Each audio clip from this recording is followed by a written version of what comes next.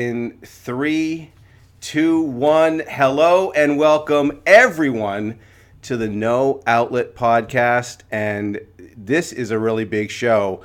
My studio audience, those listening remotely, you guys are in for a treat. Tonight on the show, we have someone with actual real talent. I moved, just a background of how I met this person. I moved out of my house of 20 years in Maine and temporarily moved to Newburyport, Massachusetts. I guess it was the summer of 2019 or the fall of 2019. And shortly after that, I had an interest in just seeing what I could do with my time. And I looked up online, did a Google search for improv classes, and I found this cool little place in Newburyport, Massachusetts called the Actors Studio. And I noticed they offered an improv class, so I signed up. Didn't know what I was going to get into, and that was about just a little over a year ago. And I've been taking improv classes from my guest since then. And to say that was a life-changing experience would be accurate. I've learned a lot from him. He's given me a true appreciation for not just improv, but working collaboratively, on something that is expressive. And it's one of the highlights. It's been one of the highlights, certainly, of this weird time that we're going through with COVID. So please welcome to the No Outlet Podcast, my improv professor, Charles Van Emmen. Charles, how are you? I am well, Ethan. Thank you for having me on the show. Absolutely. All right, so my pleasure, and I thank you for being on the show. So we're going to play a game called 20 Questions, and it always starts the exact same way, and that's with question number one. Question number one, do you believe in fate? I do.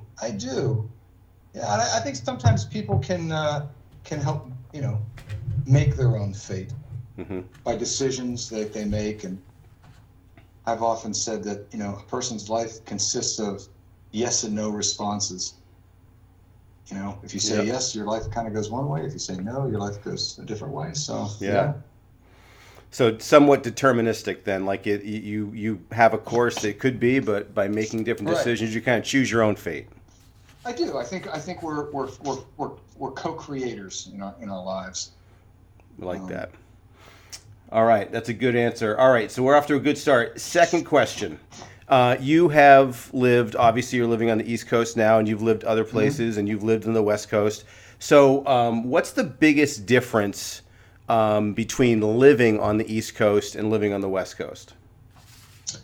Well, I lived in Los Angeles. I'm certainly warmer there at this time of year.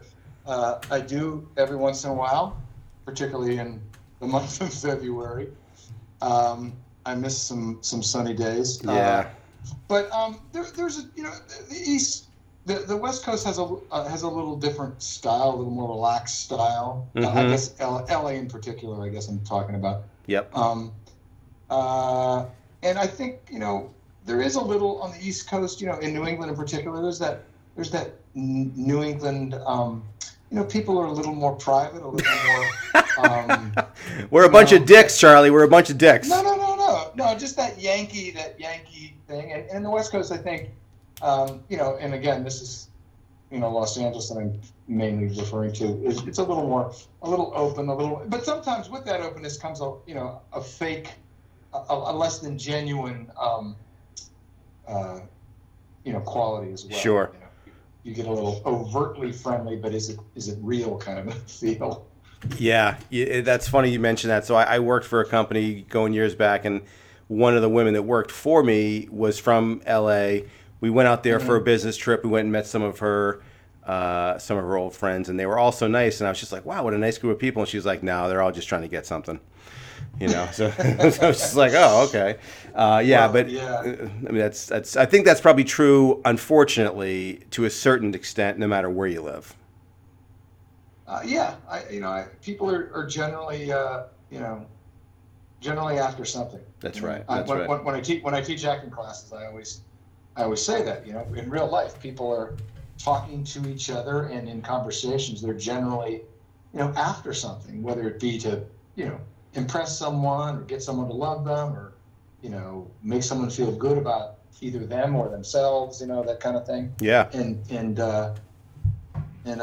think that, I think you're right. I think people everywhere, it's a human thing. It's a human trait. I agree with that. So obviously, you mentioned you also teach acting in addition to teaching improv and scene study in a lot of different classes, and that's because you have a background and you are continuing to be an actor. So I'm curious, as a starting point here to talk about acting, how did you get into acting?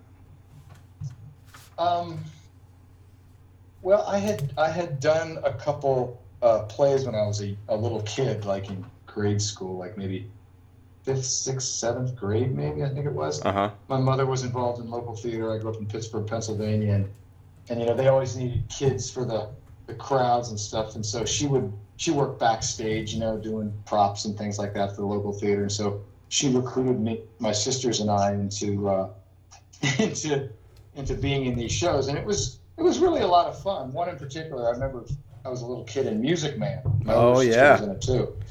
And I remember when it was, and it was really kind of a remarkable production. It was really quite good. The guy looked a lot like Robert Preston, and who had a Broadway lead, and it was really a moving experience. And what I loved most was the sense of community and the sense of teamwork. Yeah. And I remember when it was over, I bawled. I was so sad it was over because it was so much fun, and it was such a, it's a big cast of people and all these interesting, different kinds of people that I had been exposed to before.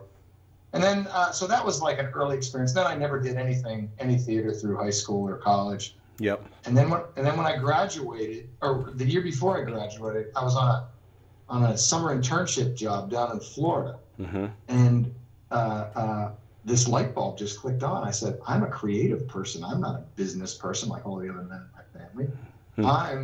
I'm this other thing, Right. What do I do with this other thing? And that's when I decided to become an actor. And I went to the local library and took out all these books on Stanislavski, and I outlined all these books while I was still down in Florida, and went scuba diving and all these other things. And then I dropped out of college for a couple. We were on trimester, so I dropped off the fall and winter term and went back and worked some restaurant back in Pittsburgh, and then I went back to college and finished up my degree in business while taking theater classes. Yep. So I was trying to satisfy both sides of my personality. Yeah. That's cool. So and then after I graduated, I moved out and pursued it professionally out there. That's awesome. Well, you were smart. I mean, I think very wise move to get your degree. I think a lot of people in that exact same position probably wouldn't or didn't, do that part of it. So that's awesome. That was an accomplishment I wanted. I was already, it was my junior year, after my junior year when I decided. So I'm like, oh my God, what am I going to change majors and, do another 2 years or whatever. So I finished up and got it. And, business is all, it was brutal because it was, I'm not a numbers guy. So I'm slogging through these statistics courses and accounting courses and, all the stuff that was so not fun or interesting to me. Yeah. It does give you a discipline and an understanding for things, when it comes to business stuff later on. So yeah, absolutely. It wasn't without its value. There you go. Yeah, Music Man. That was the first musical that I ever saw, and I just remember thinking like, wow, this is so organized. I just remember thinking it's so organized, like, and that's one of that song. We got trouble right here in River City. Right. That song, even though I've only seen the show a couple times and it was a million years ago, it's like that song I could probably still, not very well, but I could belt it out right now if necessary. So it leaves an impact, I guess is my point. It leaves an impact. It was a fun show. It was just really interesting to be around all those different interesting creative people. Yeah, that's cool. So you've also you've done some writing as well, and you were, and if I get this wrong, just correct me, but you were involved in taking a lot of the work of Louis L'Amour, who is a Western writer, if I'm not mistaken, and adapting them and kind of bringing them into a more of a book form about the man. Is that close? Yeah, that is close. Yes, he's he's primarily known as a Western writer, but he actually early on in his career he wrote a ton of detective stories and murder mystery and war stories. He was one of these guys back in the day. These pop fiction writers. They just ground out these stories and sold them to all these magazines back in the day that would publish fiction, and they don't. There's not many magazines that publish short fiction anymore. Right. But back in the day, these guys would just crank them out, and they would make a living.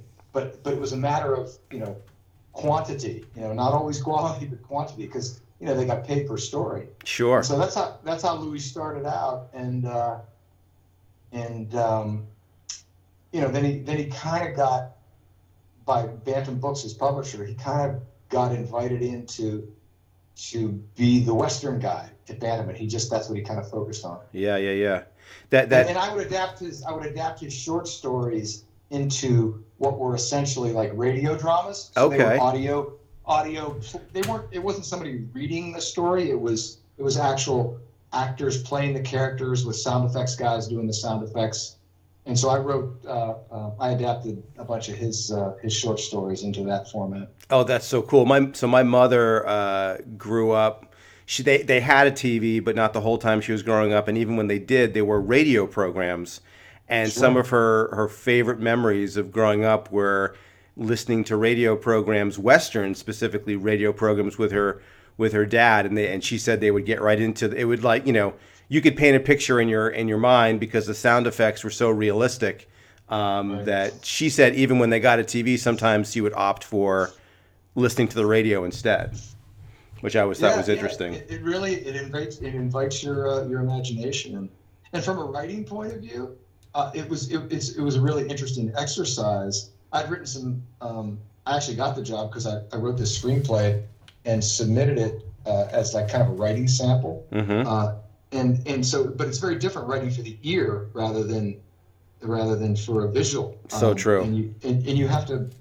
It's just a different way of writing, And so that was an interesting challenge when I was working on those many years ago. Oh, that's cool. All right. So, in your whole life here, have you ever been a cigarette smoker? No, fortunately, both my parents smoked a lot, and Yeah. I think in high school, you go out drinking beer with your buddies, and I'd smoke a couple cigarettes, but I never really seriously got addicted, thankfully.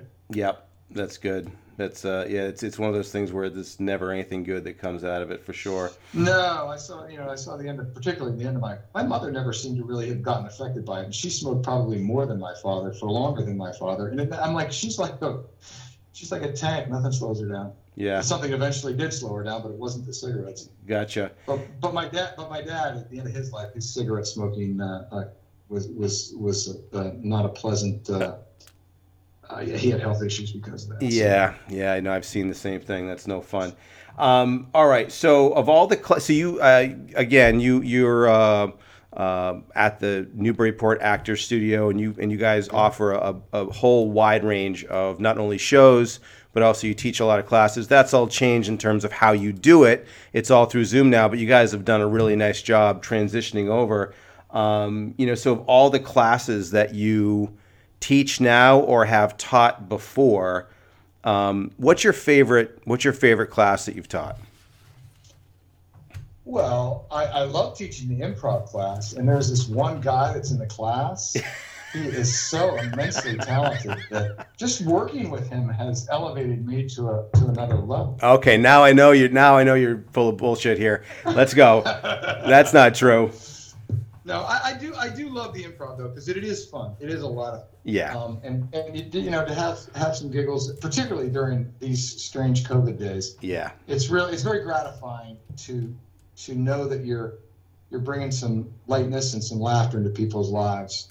Yep. So yeah, I like that. I like all the different classes that I teach have there's different rewards to each of them, and there's different challenges to each of them, and so I'm very fortunate to have the ability, to be able to teach different kinds of stuff. Yeah. No, and I know that I won't say her name on this program, but one of the women that's in our class also does a scene studies class, a few of them actually, and they seem to love it. So it's so cool that there's really, I mean, you guys are kind of singular. There really isn't anything else even in Portsmouth, you go to Portsmouth, which is supposed to be a very, and is in a lot of ways like an artistic town. There really isn't anything like what you guys have. So again, I think everything happens for a reason, and not to get too philosophical here, but the fact that, just to give some more detail to how I wound up in Newburyport, my girlfriend's best friend's mother just happened to have a place in Newburyport that was going to be open for the winter. So the fact that I was there led me to look for a place, and you guys are right down the street. And honestly, like, being a part of your class and really everyone that's meeting all the people, it's been an absolute godsend. It really has been great. Yeah. Great. Well, I'm so happy. That's wonderful to hear. Thank you. Yeah. And and Mark Clopton, who's the executive director at the Actors Studio, is a terrific creative force. He's been there for, is it 28 years now? 29 years now? Wow. Something. Yeah. Yeah. The early 90s, he got started up there. So do the math. I don't know how long that is, but long enough. But yeah, he has brought a lot of creativity and heart to the community. Yeah. No. With the work he did and continues to do. Yeah. No, I'm with that. I really appreciate the work that you guys do down there. Hey, so you personally, you've coached, you've acted, you've done some writing. So just narrow down on acting and writing. Out of those two pursuits, which one do you enjoy the most? Yeah. I really do love the rhythm of writing. I get up and I write every morning. I'm working on another novel now, and I love the rhythm of writing. I do. But and so I have no problem. A lot of people have a hard time getting their butts in the seat, and and that alone time can make a lot of people crazy. I really have always enjoyed that, but I also love the fun and really the camaraderie of working in a play with people, or if it's a TV show or something like that. Yep. Film. I love that sense of partnership that you build with your fellow castmates and crew members and stuff like that. Yeah. And it's like there's nothing. I was talking about this the other day. There's they've done studies and they've likened the stress that actors experience on the opening night of a play to that of someone in battle. I don't know if that's literally true. Right. But that sense of, okay, here we go. It's for the people. There's people out there in the dark, and everybody's nerves are twanging a mile a minute. There's no turning back. You're right, and you serve up an experience to people, and it's really it's an honor and a great thrill to be able to do that. So cool. Yeah, I like them both. I like them both. Yeah. All right. Hey, what's the best concert that you've ever attended, like a music concert specifically?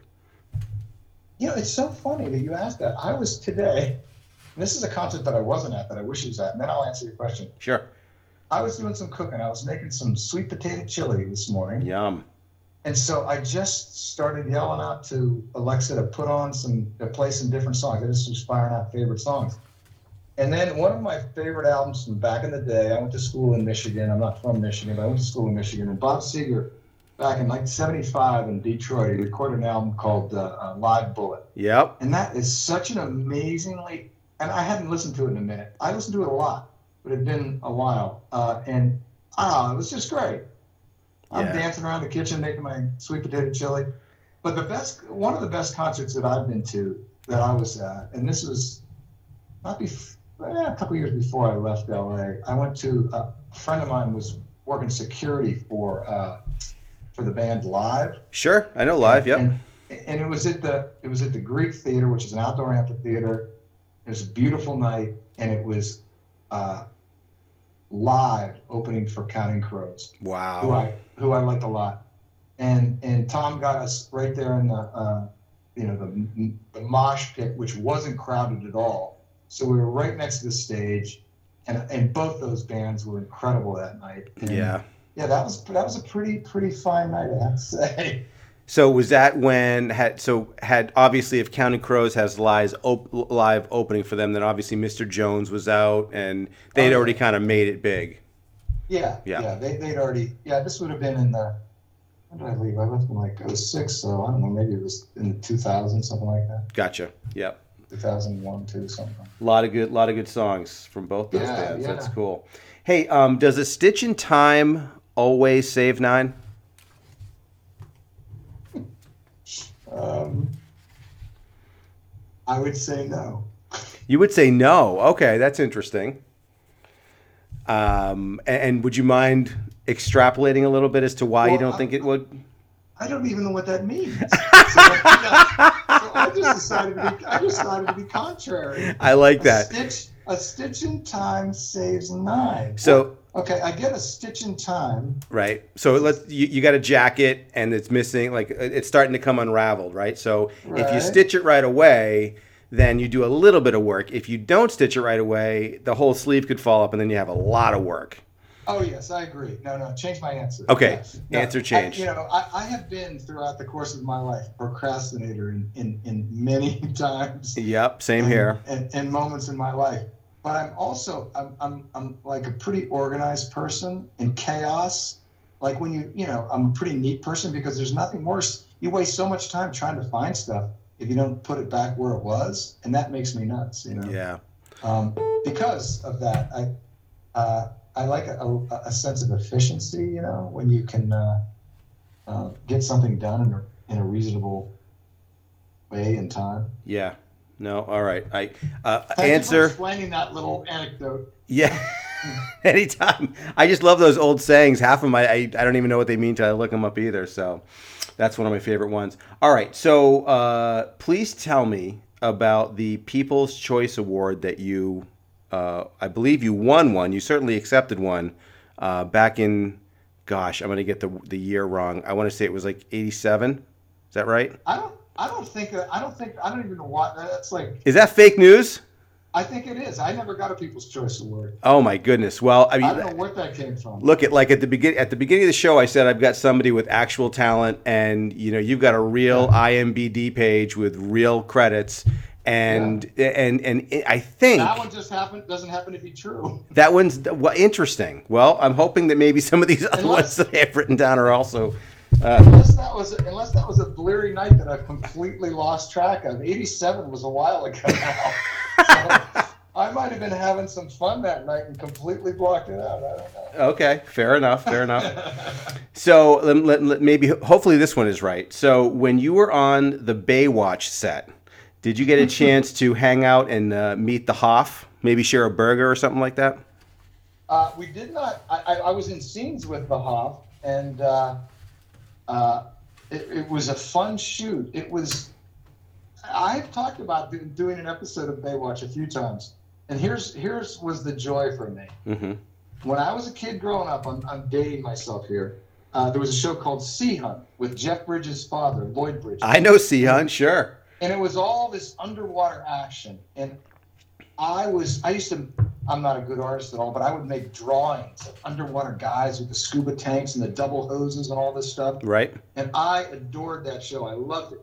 And so when I did this episode of Baywatch, the premise was I was asking this girl to marry me. We were snorkeling or something, and she throws her arms around me and as I'm giving her the ring, it knocks the ring into the surf.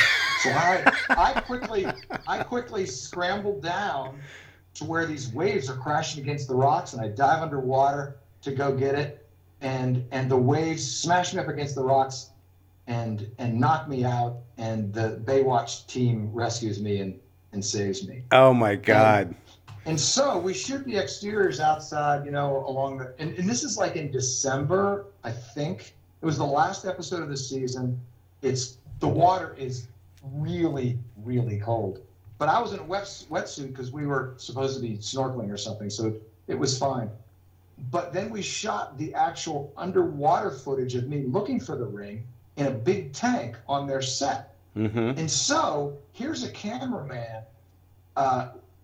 with tanks underwater filming me, and they have a big fire hose in the tank to create the surge. So they're blasting me with water from this fire hose, and I was getting to have my Sea Hunt underwater shooting experience. That's awesome. And they had a regulator draped in the water, so I would just go over and take a breath when I needed it. Yeah. And then and then it would be out of frame whenever they were shooting the shot. Oh my God.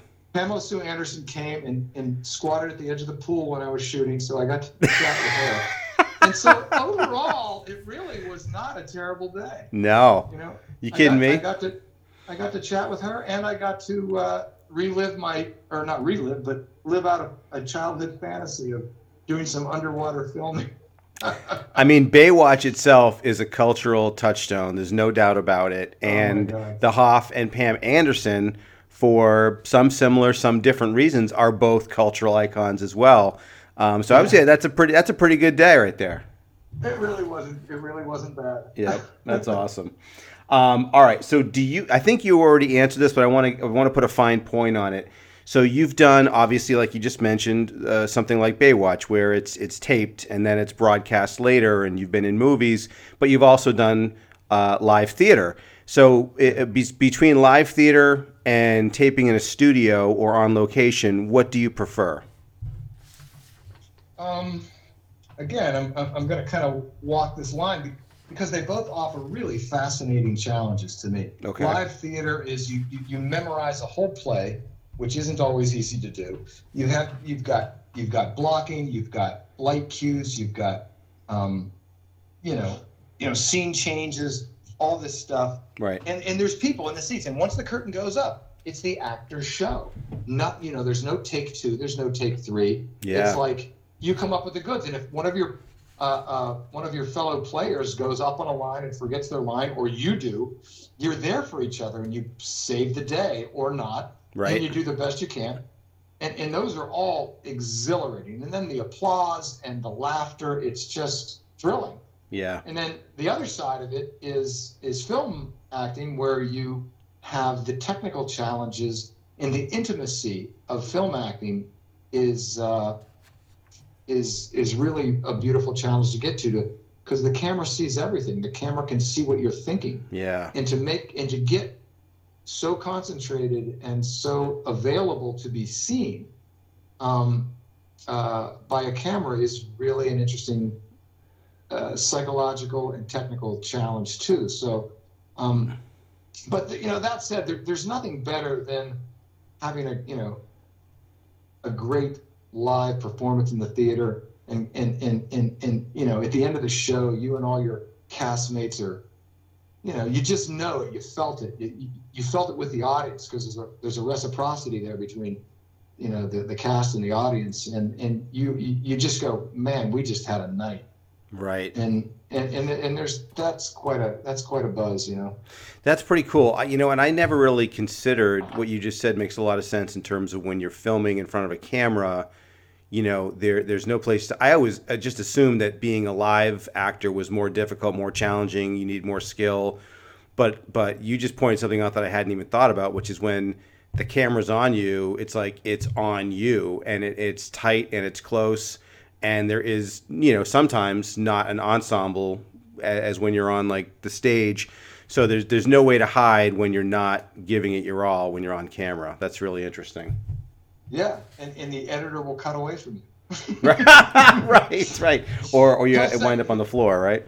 Yeah, he'll look at your performance and go, he's got nothing going on, so we're going to stay on the other guy for most of the time. Yeah. Next. Okay. Yeah, exactly. Next. So do the ends justify the means? No. Yeah.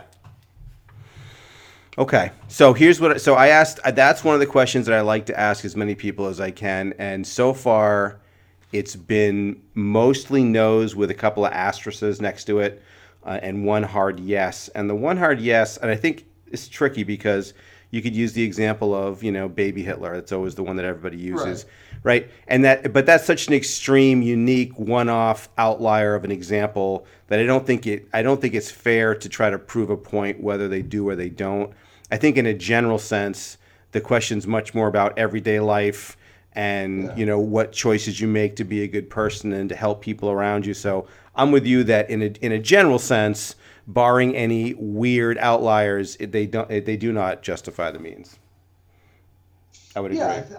I think you're right. I mean, like with anything, you can find circumstances that will go against, some sort of moral rule or code. Right. But, you know, and we've seen some, you know, in recent years, you know, politically and, you know, whatever,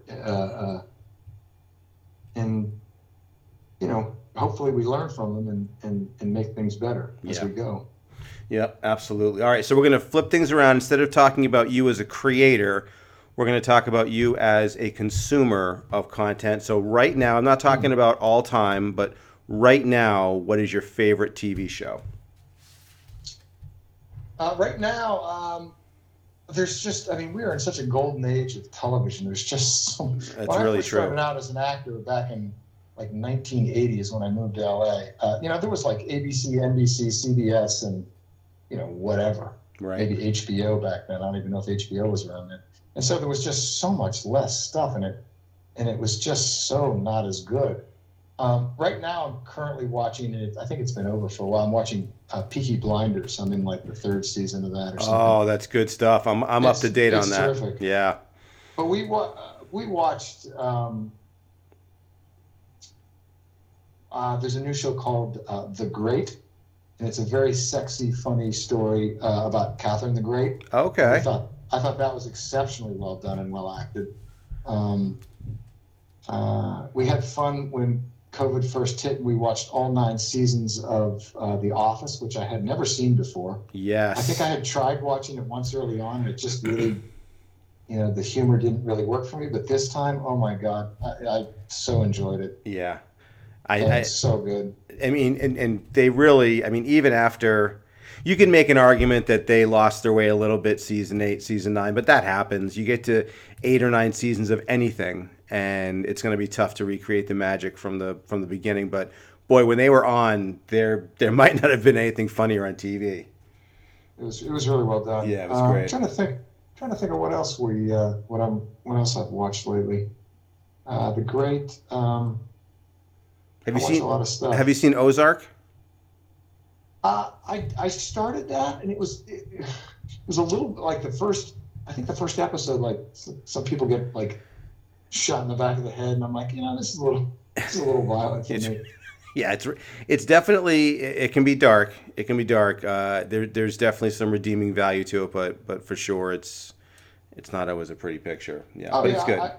I love that Jason Bateman was the creator, and I think he directed a lot of episodes or something. I don't know. Yeah, I love when actors step up and take on new and different roles. Yeah, absolutely. That said, I watched the Vikings on the History Channel. You know, talk about violence.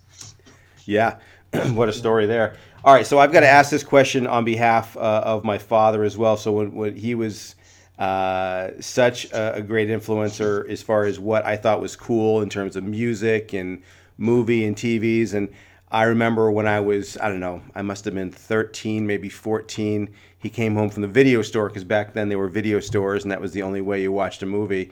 And he had a copy of This Is Spinal Tap. And and I know that you worked with Harry Shearer, and I think you worked with Harry Shearer before Spinal Tap came out. And so I'm wondering if while you were working with him, if he happened to bring up, hey, I'm working on this really, crazy rockumentary, faux documentary called Spinal Tap, and explained it. Did that ever come up? Oh, that's great. That project that I worked with 2 times with. Well, he directed me in something. He hired me after I'd worked with him on this. I did a play called Beyond Therapy with Harry. Oh, cool. And it was like really one of my favorite experiences when I lived in Los Angeles, because the play was a hit and everybody in town came to see it. And I did like 100 performances of it, and it was just great fun. And Harry was a hoot. Harry, oh my God. I think he had already shot Spinal Tap, but it hadn't come out yet. Okay. I think that's right. But he also had, I don't know if you ever heard his, he may still have it, I don't even know. He had a radio show called Les Shows. I know. And, oh my God, it was so fun. Here's a perfect, and I remember this to this day. This is a long time ago that I did that play with him. And I remember he told me I have this radio show, blah, blah, blah. So I tuned in and I listened to it. And there was this moment where you hear this. He was doing like all the voices, and he was doing Reagan, he was doing Nancy Reagan, and then he was doing one of Reagan's, minions, one of his guys, assistants, whatever. Yep. And the guy comes to the door, knocks on the door, and you hear this. You hear him do Ronald Reagan. He's like, "Yeah, how you doing?" And then you hear the sound.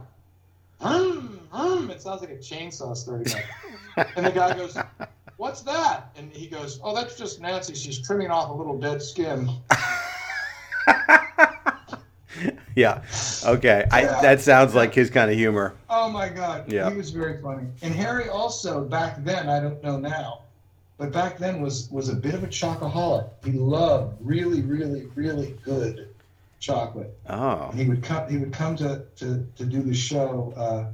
We'd always have some chocolate. And David Clennon, another actor who's done tons of movies and TV, was in the show, and Linda Pearl, and a woman, Carol Morley, and Bob Picardo played the lead. It was a wonderful cast, super talented people. I was very, very lucky to be in with that group. No, that's so cool. I was a young actor who lucked out on that. So speaking of chocolate, people being chocoholics and what have you, so you obviously, you take good care of yourself. You've never been a smoker. You're physically active, all that stuff. But everybody has vices, even if the vices are, a piece of chocolate or a soda now and then.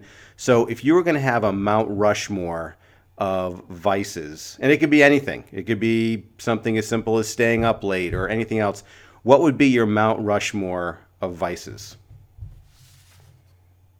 So how many guys are on Mount Rushmore? 4 of them. There's 4. That's what I thought. I love dark chocolate. I do. I don't eat tons of it, but I eat it regularly, but just not in huge quantities and Right. sitting. Yeah. I'll have a wedge here, a wedge there, and I was never really into chocolate that much, but as I've gotten older, I've really come to appreciate dark chocolate. Yeah. What else? I enjoy Guinness. Sure. Guinness is a good option. Yep. Let me see. What else? I love to watch movies. I'll stay up late watching movies. Yeah. Yeah. That's a pretty benign vice, but Hey, it's all relative, right? right.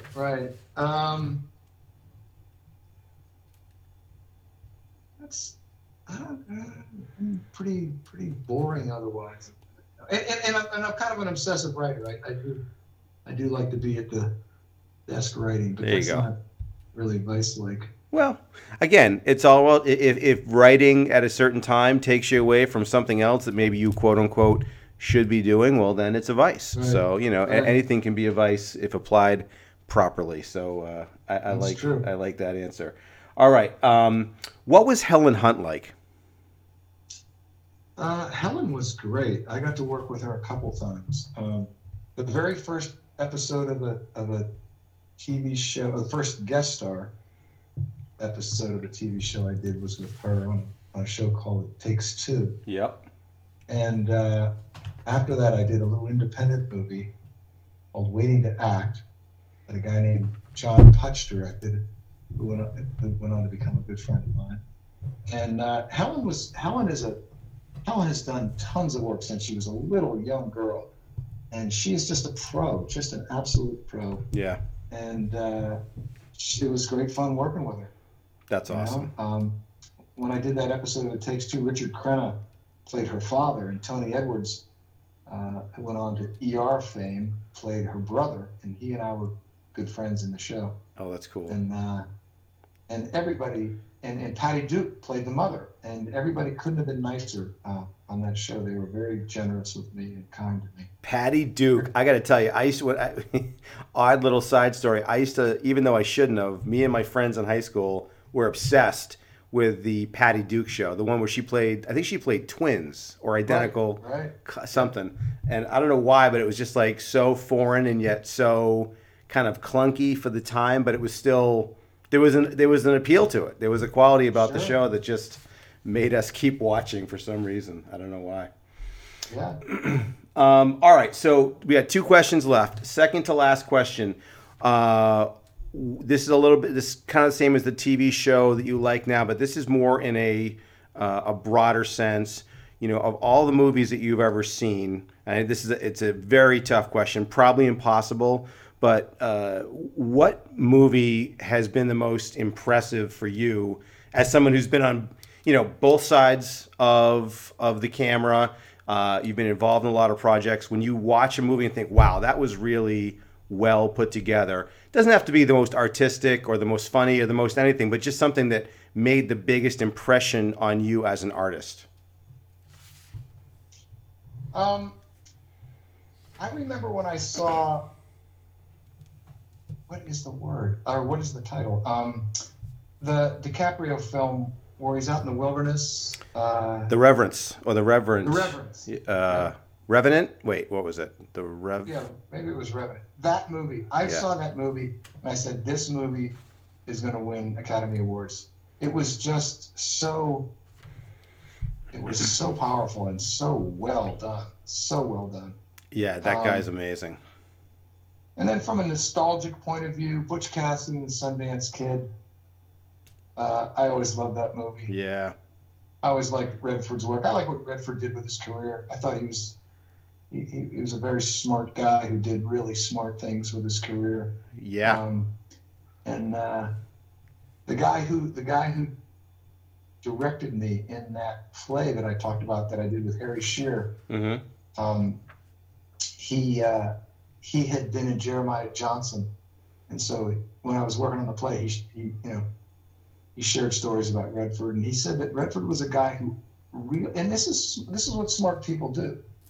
You know, smart people don't have to be the guys who are always in charge. Redford would surround himself with people, and he would ask people questions and get ideas from people. And it wasn't always, you know, his way or the highway. I don't know, maybe it was, but that's not what the guy's name was. Paul Benedict, who he's a Boston guy. He's from this area.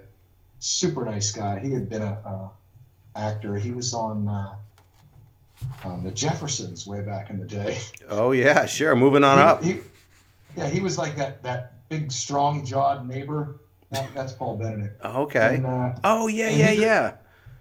Yeah, he just said that Redford was a guy who loved to pick people's brains about ideas, and that's, you know, he ran with it, did a lot with his career. That's cool.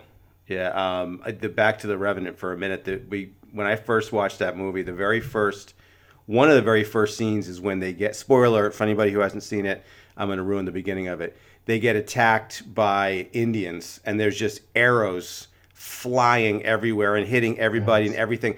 And I've seen a lot of movies and I've seen a lot of violence in movies, but I've never felt so I almost felt like I was in that camp getting attacked by Indians. It was really incredible filmmaking. It was just like, holy shit. And then it makes you feel like how horrifying and terrifying it must have been to be in that position where you can't see anybody, you can't see anything, and all these arrows are just coming in and just taking people out. It was wild. It was like the beach scene in the Saving Private Ryan. Saving Private Ryan. Yeah, same thing. Yeah, it's just the brutality of those times when, you know, it was, you know, hand-to-hand combat, knives and bows and arrows, and they had rifles too. But it was brutal, brutal life. Absolutely. We're living in some cushy times right now. You got that right. Not everybody is so fortunate, but in terms of ease of life, boy, we're pretty lucky these days. Amen. I hear you on that one. Okay, final question. What is next for the Newburyport Actors Studio? Well, I'm actually on the board there. Okay. I'm a board member there, and so we're looking for a new space, a little bit bigger space than what we were in before. So we're hoping to make that happen. That's certainly a big thing on our agenda, and just continuing to do the good work. We have a big thing coming up now, Women's History Month, which is always been a big part of our programming. That's coming up in March, and that's cool. There's a lot of events. Go to the website, Actor Studio Newburyport website, for a list of the events and what's going on with Women's History Month. And yeah, just continuing to offer classes and experiences and keep people creatively charged during these not easy days. You know? Yeah. It's difficult for a lot of people. Yeah. No, it is. And again, I've said it before and I'll say it again. It's definitely made, at least for me personally, it's made it a lot easier to deal with just having this, this little respite from everything else that happens, for those 2 hours. You kind of forget about it. So for anybody looking for something to do, I highly recommend the Newburyport Actors Studio as a place to, explore your creativity. Explore what you might find if you start studying with someone like Charlie. It's been a lot of fun for me, and again, I highly recommend it. Charlie, thank you so much again for being on the show. I really do appreciate your time. Oh, absolutely, Ethan. Thank you very much. I appreciate the kind things you said, and good questions. Good questions. I appreciate that. All right, have a great night. Thank you so much, everybody. Take care. See ya. Bye, Charlie.